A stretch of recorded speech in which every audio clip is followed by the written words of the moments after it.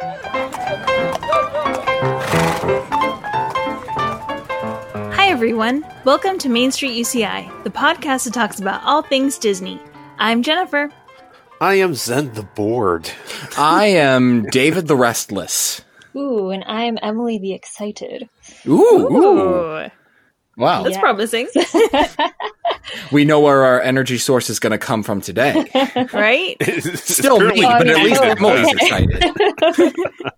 It's a lot of pressure, guys. All right, so on today's show, we're sharing ideas of fairy tales and folk stories we'd love to see turned into the next Disney classics. And these are stories that come from all over the world, passed down from generation to generation. And so as we share these, we want to make sure that we want to make the distinction that we'd want Disney to treat these with the care and respect that they deserve, especially since some of these are coming from different cultures, yada, yada, yada.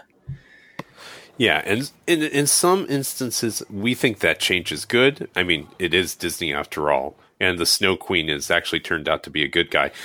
It's great that Ariel ends up with Prince Eric instead of turning into Seafoam, and while he lives happily ever after with someone else.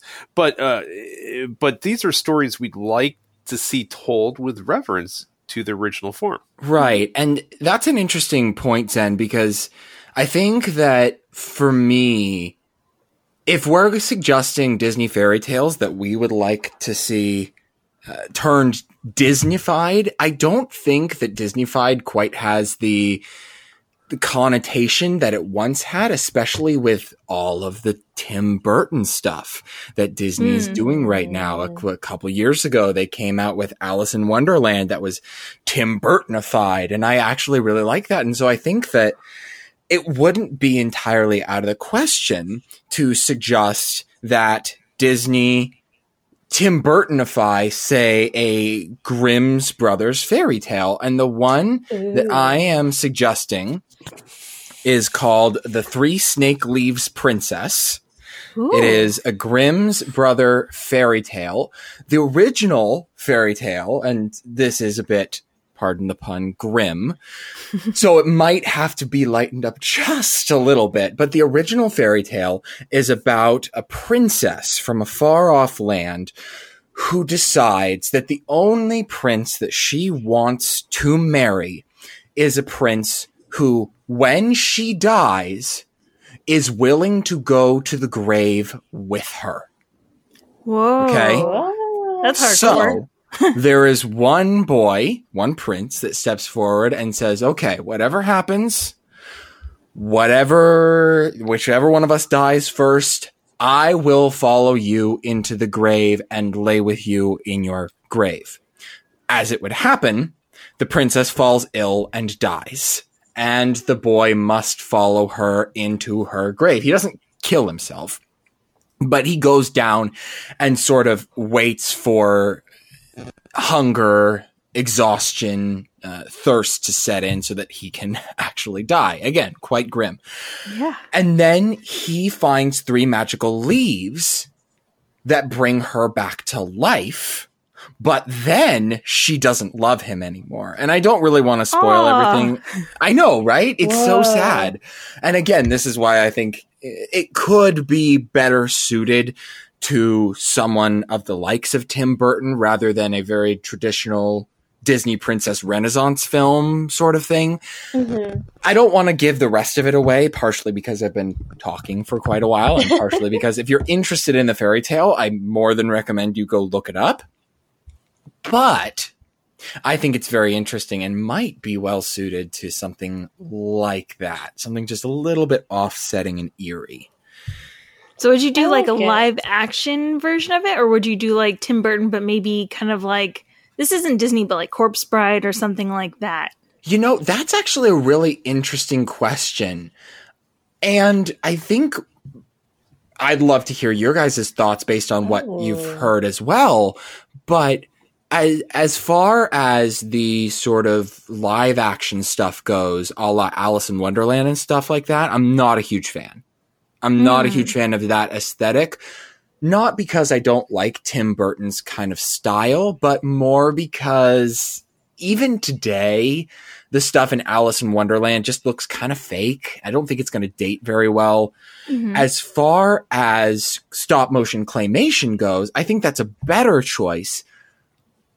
But I think that it could be communicated even better with traditional animation.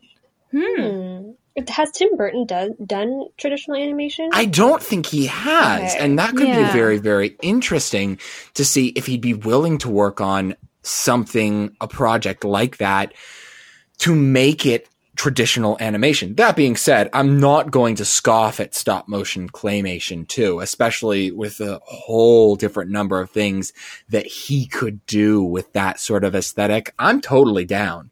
Mhm. But I don't know. I mean, do you guys have a preference in Tim Burton's style for a stop motion or a live action aesthetic? I think when you were explaining it, or not explaining it, but telling the story, that you wanted to see Tim Burtonified, Disneyfied, I only kind of imagine it as a stop motion claymation. As a Corpse Bride-y, Nightmare Before Christmas kind of style. But I wasn't, I don't know why I said but. And I also agree with you, David. I'm not a huge fan of his live action things just because it's kind of too out there for me to be believable, or like, I don't know. It's not as enjoyable for me. Stop motion claymation, it's not super, it's very Tim Burton-y in my mind. So I would like to see it in that version because that's just what I was imagining. But since he hasn't done any traditional animation, that would be very cool to see how it would be like Tim Burton, but like traditional animation. Yeah. And to piggyback off that for a second, I think that what you're hitting on, Emily, is that for me, I think the part that doesn't quite look so well with Tim Burton's live action films is I don't think, and this is potential for disagreement, I don't think that he does a very good job mixing CGI figures with live actors. Like the CGI figures look really weird next to the live actors, and I just don't think it works very well. But that's just me. Yeah.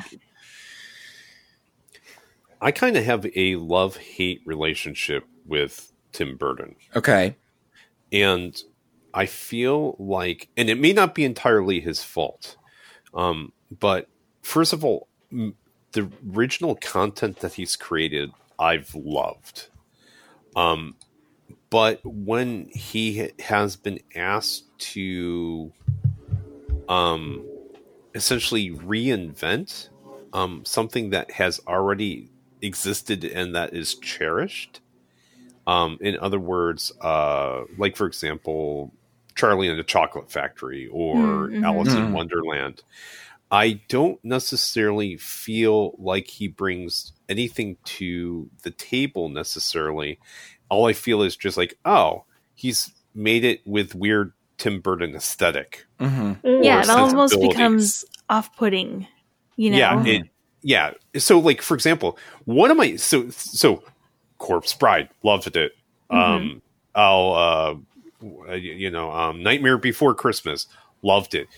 Big Fish. Okay, now Big Fish is not a reimagining of something else. It is from a book, I believe, but brilliant. I mean, it was brilliant, you know.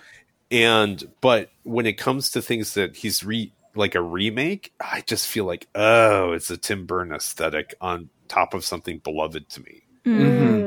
Interesting. So that's my love-hate. So in this particular case, it's something new, and I don't think I would find it off-putting because it's his to own from the beginning. Sure. Yeah. But once again, but for a fairy tale, I think most of his stuff when it's like animation, I prefer. If you were just telling us, I think the animation would be better. Do you think, Zen, that your distaste for his reimagining of certain works is down to your prior belovedness of that work, or do you think it's just his interpretation, or a mix of both? You know what? There's some things that I love. Okay, for example, I love Charlie and the Chocolate Factory, and I was not fond of his version. On the other hand, I'm indifferent to Alice in Wonderland, and I disliked his version. You know, I don't hate or love Alice in Wonderland, but when I saw his version, it's like, this brings nothing to the party. Huh. So it might be a mix of both. Maybe a little. Oh, well, it's depending. You know, if it's I mean, I just don't feel his okay. And once again, I don't think it's his fault. You know, someone offers him a paycheck, and lots of people do love him. Yeah, but people, once again, it's just like, whenever they bring him something to redo, it's reimagined with his aesthetic, and it doesn't. When I think you're going to remake something, you should do something that adds to the story, or makes it better, or if nothing else, elaborates upon it. And so, therefore, like, I liked the other like, for example, I thought I liked the Cinderella. I liked the other live action Disney films. But like, when you put his aesthetic in it, I guess maybe when he adds this aesthetic to something, it doesn't bring anything to the party. It doesn't make it better. It just makes it different. It almost makes it like, this is the flavor of it. It's like his own flavor, you know, like for Alice in Wonderland, I totally agree. It's like Alice in Wonderland is supposed to be just this weird, like, stuff mutates before your eyes kind of thing in the book. And in the Disney movie, or the animated movie, I should say. And then the Tim Burton version, it's just almost like it takes certain things and just makes it unsettling, when it's supposed to be more of like a curiouser and curiouser sort of thing, you know? Right. So I agree. It just, it makes it like take on his form. It's almost like if you have an artist that, like, you know, paints different Disney characters or something, but they're always in their particular style. Right. I feel like that's kind of how his movies end up. Yeah. Okay. And I mean, I guess what it is that, like, I'll give you another one. It's like, Trent Reznor is the band Nine Inch Nails. I wouldn't want to hear Beethoven in a Nine Inch Nails matter. Okay. You know what I mean? It might be cool. It might be interesting. And there are a couple things that he's done that are reinterpretations. I mean, and on occasion, reinterpretations are fine. I mean, I think Trent Reznor did a great job of Hurt by Johnny Cash. But for the most part, you don't really, it's like, but he brought something to the party. Oh, wait, actually, Johnny Cash did vice versa. I'm sorry. Johnny Cash did Nine Inch Nails Hurt. It's the other way around. Anyways, but I guess what it is if you're going to do it differently, bring something to the party, you know, and his aesthetic doesn't necessarily bring something to the party when he, anyways. I understand what you're saying. I explained. Sure. I mean, I'm over explaining now is what I'm saying. Anyways. That's all right. Well, yeah, I totally follow that as well, Zen. That's why, like, when David was explaining it, I immediately was just thinking stop motion claymation, because, like, the live action stuff's just meh to me. Yeah. Okay. Yeah. For sure. Okay. So, and actually, by the way, did anyone see the Tim Burton exhibit when it was in LA? Oh, no. I was not aware there was an exhibit. Yeah, it was probably about a decade ago, but it was amazing. It was just amazing. It showed all of his, like his, you could see where, they brought out stuff, I believe, that he did in school. Oh, wow. Even like in grad school or college or whatever. Awesome. Wow. And you could see that he was developing his own aesthetic and style. And that's what he brought to the animation world. And I think it's wonderful. And it was just so cool. I even have some of the guides still around, floating around. But an amazing exhibit, shows you a little bit about the mind of Tim Burton. And once again, it's this love-hate. I do love a lot of his work. I mean, it's like a 50-50. And and there's nothing that's okay. It's either I love it or I hate it. So, Anywho. All right. Well, that led us down a rabbit hole. But right? So who's next? Emily, do you want to go ahead and share yours? Yeah, sure. Okay, so I came across this fairy tale called The Four Skillful Brothers. It's a German fairy tale, and it was collected by the Brothers Grimm. But it's not as grim as some of their other works may be. But it's essentially, it's just kind of interesting. I would like to see how Disney would put their Disney twist on this, as its story is focused on 4 brothers. And so it's this poor father, like a village farmer father. He only has 4 brothers or 4 sons, and he sends each of them out to learn different trades. So there's one that becomes an astronomer, one becomes a huntsman, and one becomes a tailor, and unfortunately the 4th one becomes a thief. Ooh. So they go out, they learn their trades, they come back, and essentially just kind of live their lives. And then around the same time they come back home, it turns out that the king's daughter, the princess, has been kidnapped by a dragon. And so I'm not sure in the story if the king selects these 4 sons to go out, or if it's kind of just like a free-for-all, anyone who can save the princess. But anyways, the 4 brothers, they go out and try to rescue her using their own kind of tricks and trades, and they eventually bring her back. And as a reward, the king was going to give the whole kingdom to whoever saved his daughter. But since it was 4 brothers, he decides to, I guess, oh, I told that wrong. Sorry. Sorry, I'm like going off memory too. But so the four brothers, they come back with the princess, and the king was going to give her hand in marriage. That makes more sense. Very traditional. Give the princess hand in marriage to whoever rescues her. But instead, he splits the kingdom into 4 and gives each quarter of the kingdom to the brothers. And that's kind of how the story ends. Like, the princess doesn't really have that big of a story in this fairy tale. So I'd like to see how Disney could like flesh out the princess, maybe like give her some sort of, I mean, in like modern Disney, how princesses, they become more empowered, and maybe she can like figure out a way to like save herself and like kind of best all 4 brothers. And so she gets the kingdom to herself in return, or something interesting like that, just because it focuses that I would see the story starting out on these 4 brothers, which I don't think Disney necessarily always, it's not a very dominantly male, especially like 4 male characters to start a story out. So I think that'd be interesting. And then seeing the princess come later on into the story. Mm-hmm. But what are your thoughts? Have anyone heard of this fairy tale before? No, I haven't. I have not. Yeah. It's an interesting one. It's not super like grim or has any, it's like the biggest conflict is saving her from this dragon. Mm-hmm. So it's interesting. I don't know. You know, it'd be very interesting, and I don't know, I have not read it or heard about this in depth. What if they reversed it? What if it was a brother who was saving a brother from a dragon, and it's 4 sisters? Mm-hmm. That'd be kind of cool. Role reversal, you know what I mean? Yeah. It's just like 4 sisters, and it really turns storytelling. I mean, I really liked the last 2 decades where lots of storytelling, it's a heroine versus a hero, you know? Mm-hmm.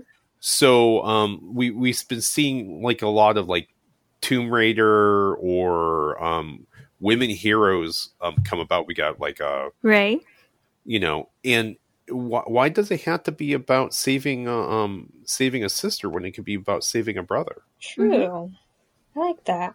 Yeah. Or are we going too far away from the original source material? Would it be disrespectful? I think it's nice to do, like, you know, take something and, freshen it up a bit. I mean, you know, kind of like what we mentioned at the very beginning, if we kept all stories the same, a lot of the most beloved Disney stories would be absolutely terrible. Like, you know, Little Mermaid. I don't even want to mention what happens to poor Sleeping Beauty in the original. Like, it's pretty bad. Right. So, Or even the stepsisters in Cinderella, you know, there's they're dancing with their toes cut off on hot coals, and like that's not good. Yeah. That's not happy to watch. So safe to say that Disney does have a propensity for toning things down a little bit for younger eyes. Oh yeah. Which is amazing. Like, you think about these stories and just, wow, kids heard these tales and weren't scarred for life. Right. So here's the question: animation or live action, Emily? Ooh, I was thinking, originally when I first read it, I was thinking animation. But as I was kind of thinking about how it would play out, I like live action. I think it'd be, yeah. Especially if it's three sisters. Yeah, that's what I'm thinking. When you said the, like, just kind of flipping the stories in, that's kind of when I saw it as a live action. Yeah, I would love to see that. I mean, I would be excited. And I tell you what, I've always loved stories of strong female characters, but as a father to a daughter, in the last 10 years, it's even become more so over the years. So, I mean, I want more of these types of roles out, positive role models out there. Anyways. Totally. So. All right. That is mine and David's share. And we've got two more from Zen, one from Jennifer, but we will take a quick break and hear a word from our sponsor first. They're called goals for a reason. There's something to strive for. They require attention, and they need sweat and hard work to achieve. Do you have a career goal? At UCI Division of Continuing Education, we're here to help. With over 60 certificate programs available, we've helped over 250,000 students reach their goals, and we can help you reach yours too. Start today at ce.uci.edu. That's ce.uci.edu.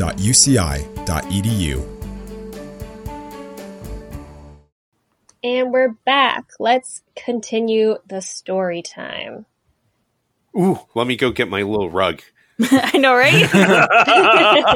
I'm sitting cross-legged now. PJs, well, isn't that special? Jen, do you want to go or do you want me to go? I'll go.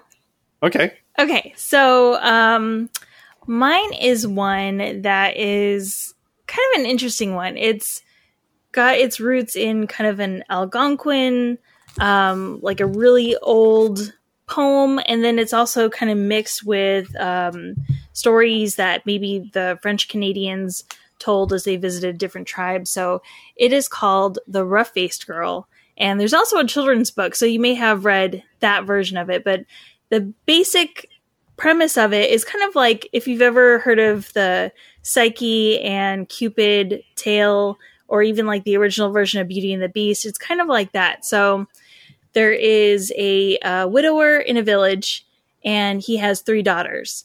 And the eldest is really, really mean. She only cares about herself. The middle one still pretty much cares about herself only, but she's not quite as mean. And then the youngest is a very sickly young girl, and she's always being tormented by her older sister, and most of the time her middle sister too, but sometimes the middle sister actually helps her out a little bit. Mm-hmm. So some of the things that the elder sister does is she'll like kind of push her into the fire or burn her face with hot coals or things like that.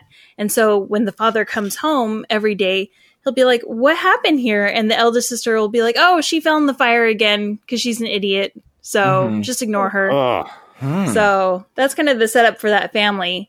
And then in that same village, there's also this, he's called the Invisible Being. And everyone knows that he's supposed to be this extremely handsome, extremely just like the perfect kind of man. And he lives with his sister. And his sister is the only person who can see him except for his future wife. And so all the women of the village try their luck to go down to the river and see if they can actually see him. And the sister will give them questions like, "Oh, okay. So what color is his bowstring?" Or "What is his sled made out of?" Or different things like that. And so they'll typically lie and say, "Oh yeah, it's totally like a piece of birch or something." And so then, ultimately they're found out that they really can't see him. And so they're really not the one for him. And so like, her two sisters try. They dress up in their finest things and they go, and once again, they can't see him either. And so this kind of continues until the youngest sister decides, you know what, I'm going to try. So she asks her sisters if she can borrow anything. They say no. The middle one gives her maybe a couple beads. And so she actually goes out and she makes an outfit out of tree bark and different things and kind of decorates it herself. And she takes a pair of her father's old moccasins and then tries to make them work for her, even though they're way too big. And so she starts on her way towards the Invisible One's home, and everyone in town comes out and they're all jeering at her and they're saying, "What are you doing? You're making a fool of yourself." And even her sisters are like, "You're bringing shame upon us. Stop it. Come back right now." And she just keeps going. She won't let her spirit be broken. And when she makes it to the sister again asks her like, "Hey, you know, do you see him? What does he look like?" And so finally she does see him, and she says, "Oh, his bow is made out of the rainbow, and something else is made out of the Milky Way," and things like that. And so finally then he realizes that he can see her, she can see him, and then they live happily ever after. Does this sound like a somewhat mild acid trip to anybody else? Yeah. His bow tie is made out of like the Rainbow. galaxies. Yes. Man. I mean, I feel like it was on Reading Rainbow or one of those at some point. Yeah. I know it was a really popular kids book because I think that's when I first heard it, was when I was a kid. Well, I'm going to be perfectly honest. I had a little bit of trouble even following along with that story. I think that it's great. And honestly, Jennifer, and I'm just going to jump straight to this point. I know, but I'd love to hear your thoughts on it as well, which is that I think this fits perfect with a traditional animation aesthetic. Mm-hmm. Yeah, I could definitely see this as traditional animation. Because please, God, do not let coal burning happen in a live-action children's movie. Yeah. That will not be okay, and I will not accept it. But it's funny how, you know, all these really old stories, like I think this version of that story is from about mid 1800s, maybe late 1800s. Mm-hmm. And so all during that kind of time period, it's totally fine to have a kid story where it's like, oh yeah, they're being burned and singed and their hair is burned off even, you know? The thing is, Jennifer, that most of the time with fairy tales from past centuries, especially 17th through the 19th centuries, these weren't really written for children. Mm-hmm. These were, this is the case with Aesop's fables, which I know is a lot earlier than that, with the Grimm's fairy tales, and it probably would be the case with this one as well, that these were cautionary tales, mostly written for adults. And in fact, stuff like Cinderella, The Little Mermaid, all of that stuff, that would have been written for an adult audience in its original context. And so it's really, really interesting how Disney has taken these and gone, okay, well, these are cautionary tales with really good lessons, but we can make them really good lessons for kids. Mm-hmm. And so that's why I think we're getting all of our Disneyfication stuff, is that they kind of have to tone these down if they want to put them in front of a child audience. Nonetheless, if Disney really wanted to make a more adult film, I wouldn't be opposed, because I think that the story is pretty cool. Mm-hmm. That was really cool, David. I had no idea. I thought I've been so Disney, like only Disneyed, I guess, that I thought they were always fairy tales for children, because in my mind, fairy tales are only for children. That's really interesting, but that was such a weird, listening to Jennifer tell this story.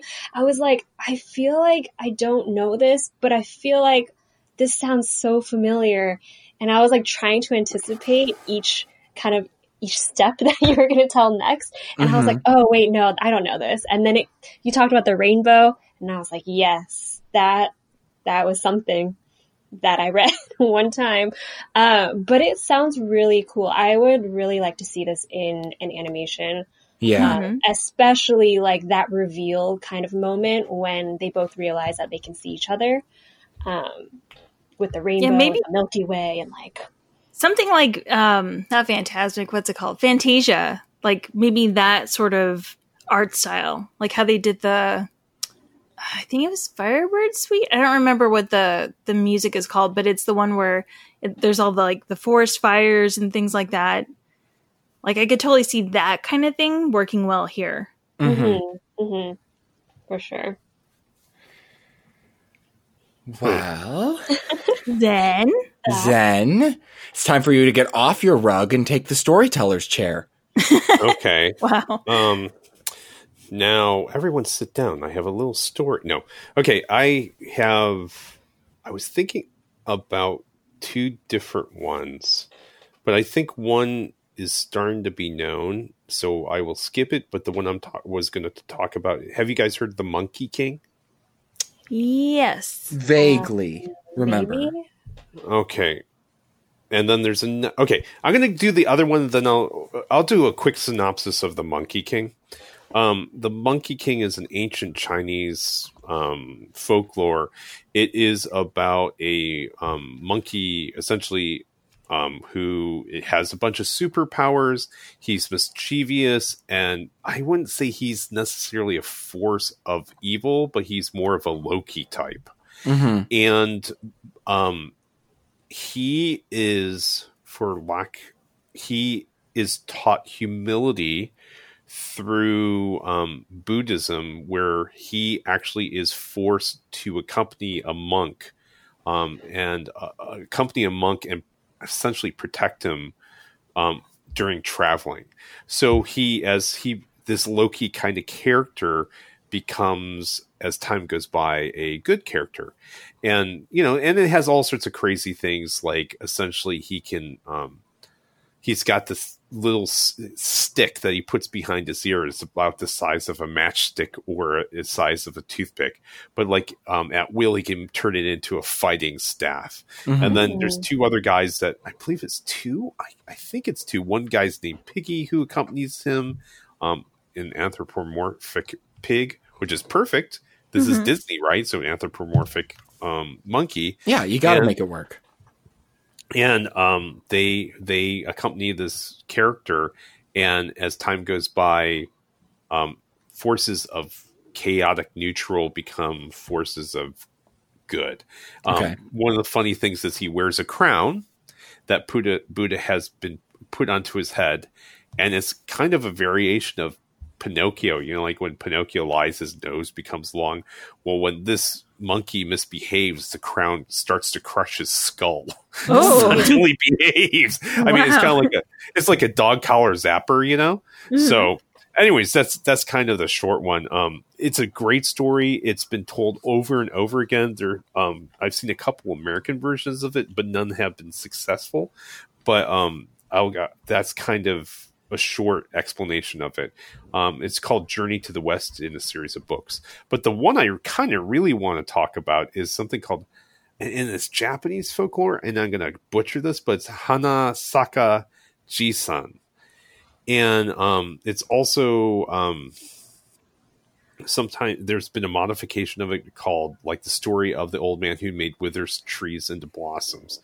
And it's about two neighbors, okay? And one neighbor is just kind of pretty much evil and greedy. And then the other neighbors is a husband and wife, and they are good and loving, okay? And a super quick synopsis of it is that the wife and husband are, they don't have any children, and they have a beloved dog. And one day the dogs run around in the garden, and I forget, does the dog essentially dig up something, and they find a box of gold coins. And so the dog, because of love, they get good fortune because of this dog. And this evil neighbor who's greedy is like, hey, can I borrow your dog? It's they go, sure. So the guy borrows the dog, and he's like, well, dig up some gold coins. And then the dog ends up digging around his yard and essentially finds like a skeleton. or something like that. I'm like just bones or something like that. And the neighbor, in a fit of rage, kills the dog. Oh, But I don't why? like the story. Well, I think they would have to modify it. It's like they don't kill it, but like something, because he's so mad at it, some misfortune happens and the dog trips or something and dies. Yeah. Or, you know what I mean? They had to do something like that. Yeah. So the husband and wife take the dog back and they bury it under a tree. Okay. So they bury it under a tree, their beloved dog. And that night, the husband has a dream about the dog. And the dog tells him, it's like, cut down the tree and make a bowl out of it.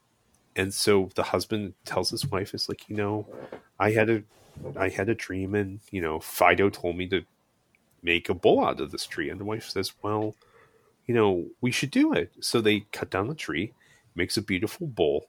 And when they put rice in it, it turns into gold. Ooh.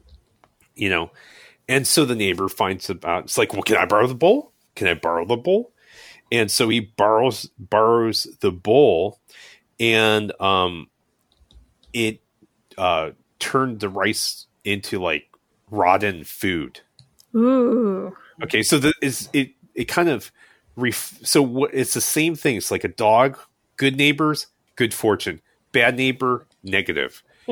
Then so like negative, death. Like he finds bones means death. One neighbor receives gold, then the other neighbor receives rotting garbage. And so then the neighbor burns it, you know, and turns it into ash. And then so again, the next day, the good neighbor has a dream about the dog again. And the dog says, okay, take the ashes of the burnt bowl and sprinkle them on the cherry trees in his yard, you know, like the cherry blossoms. And when he did, the cherry trees bloomed.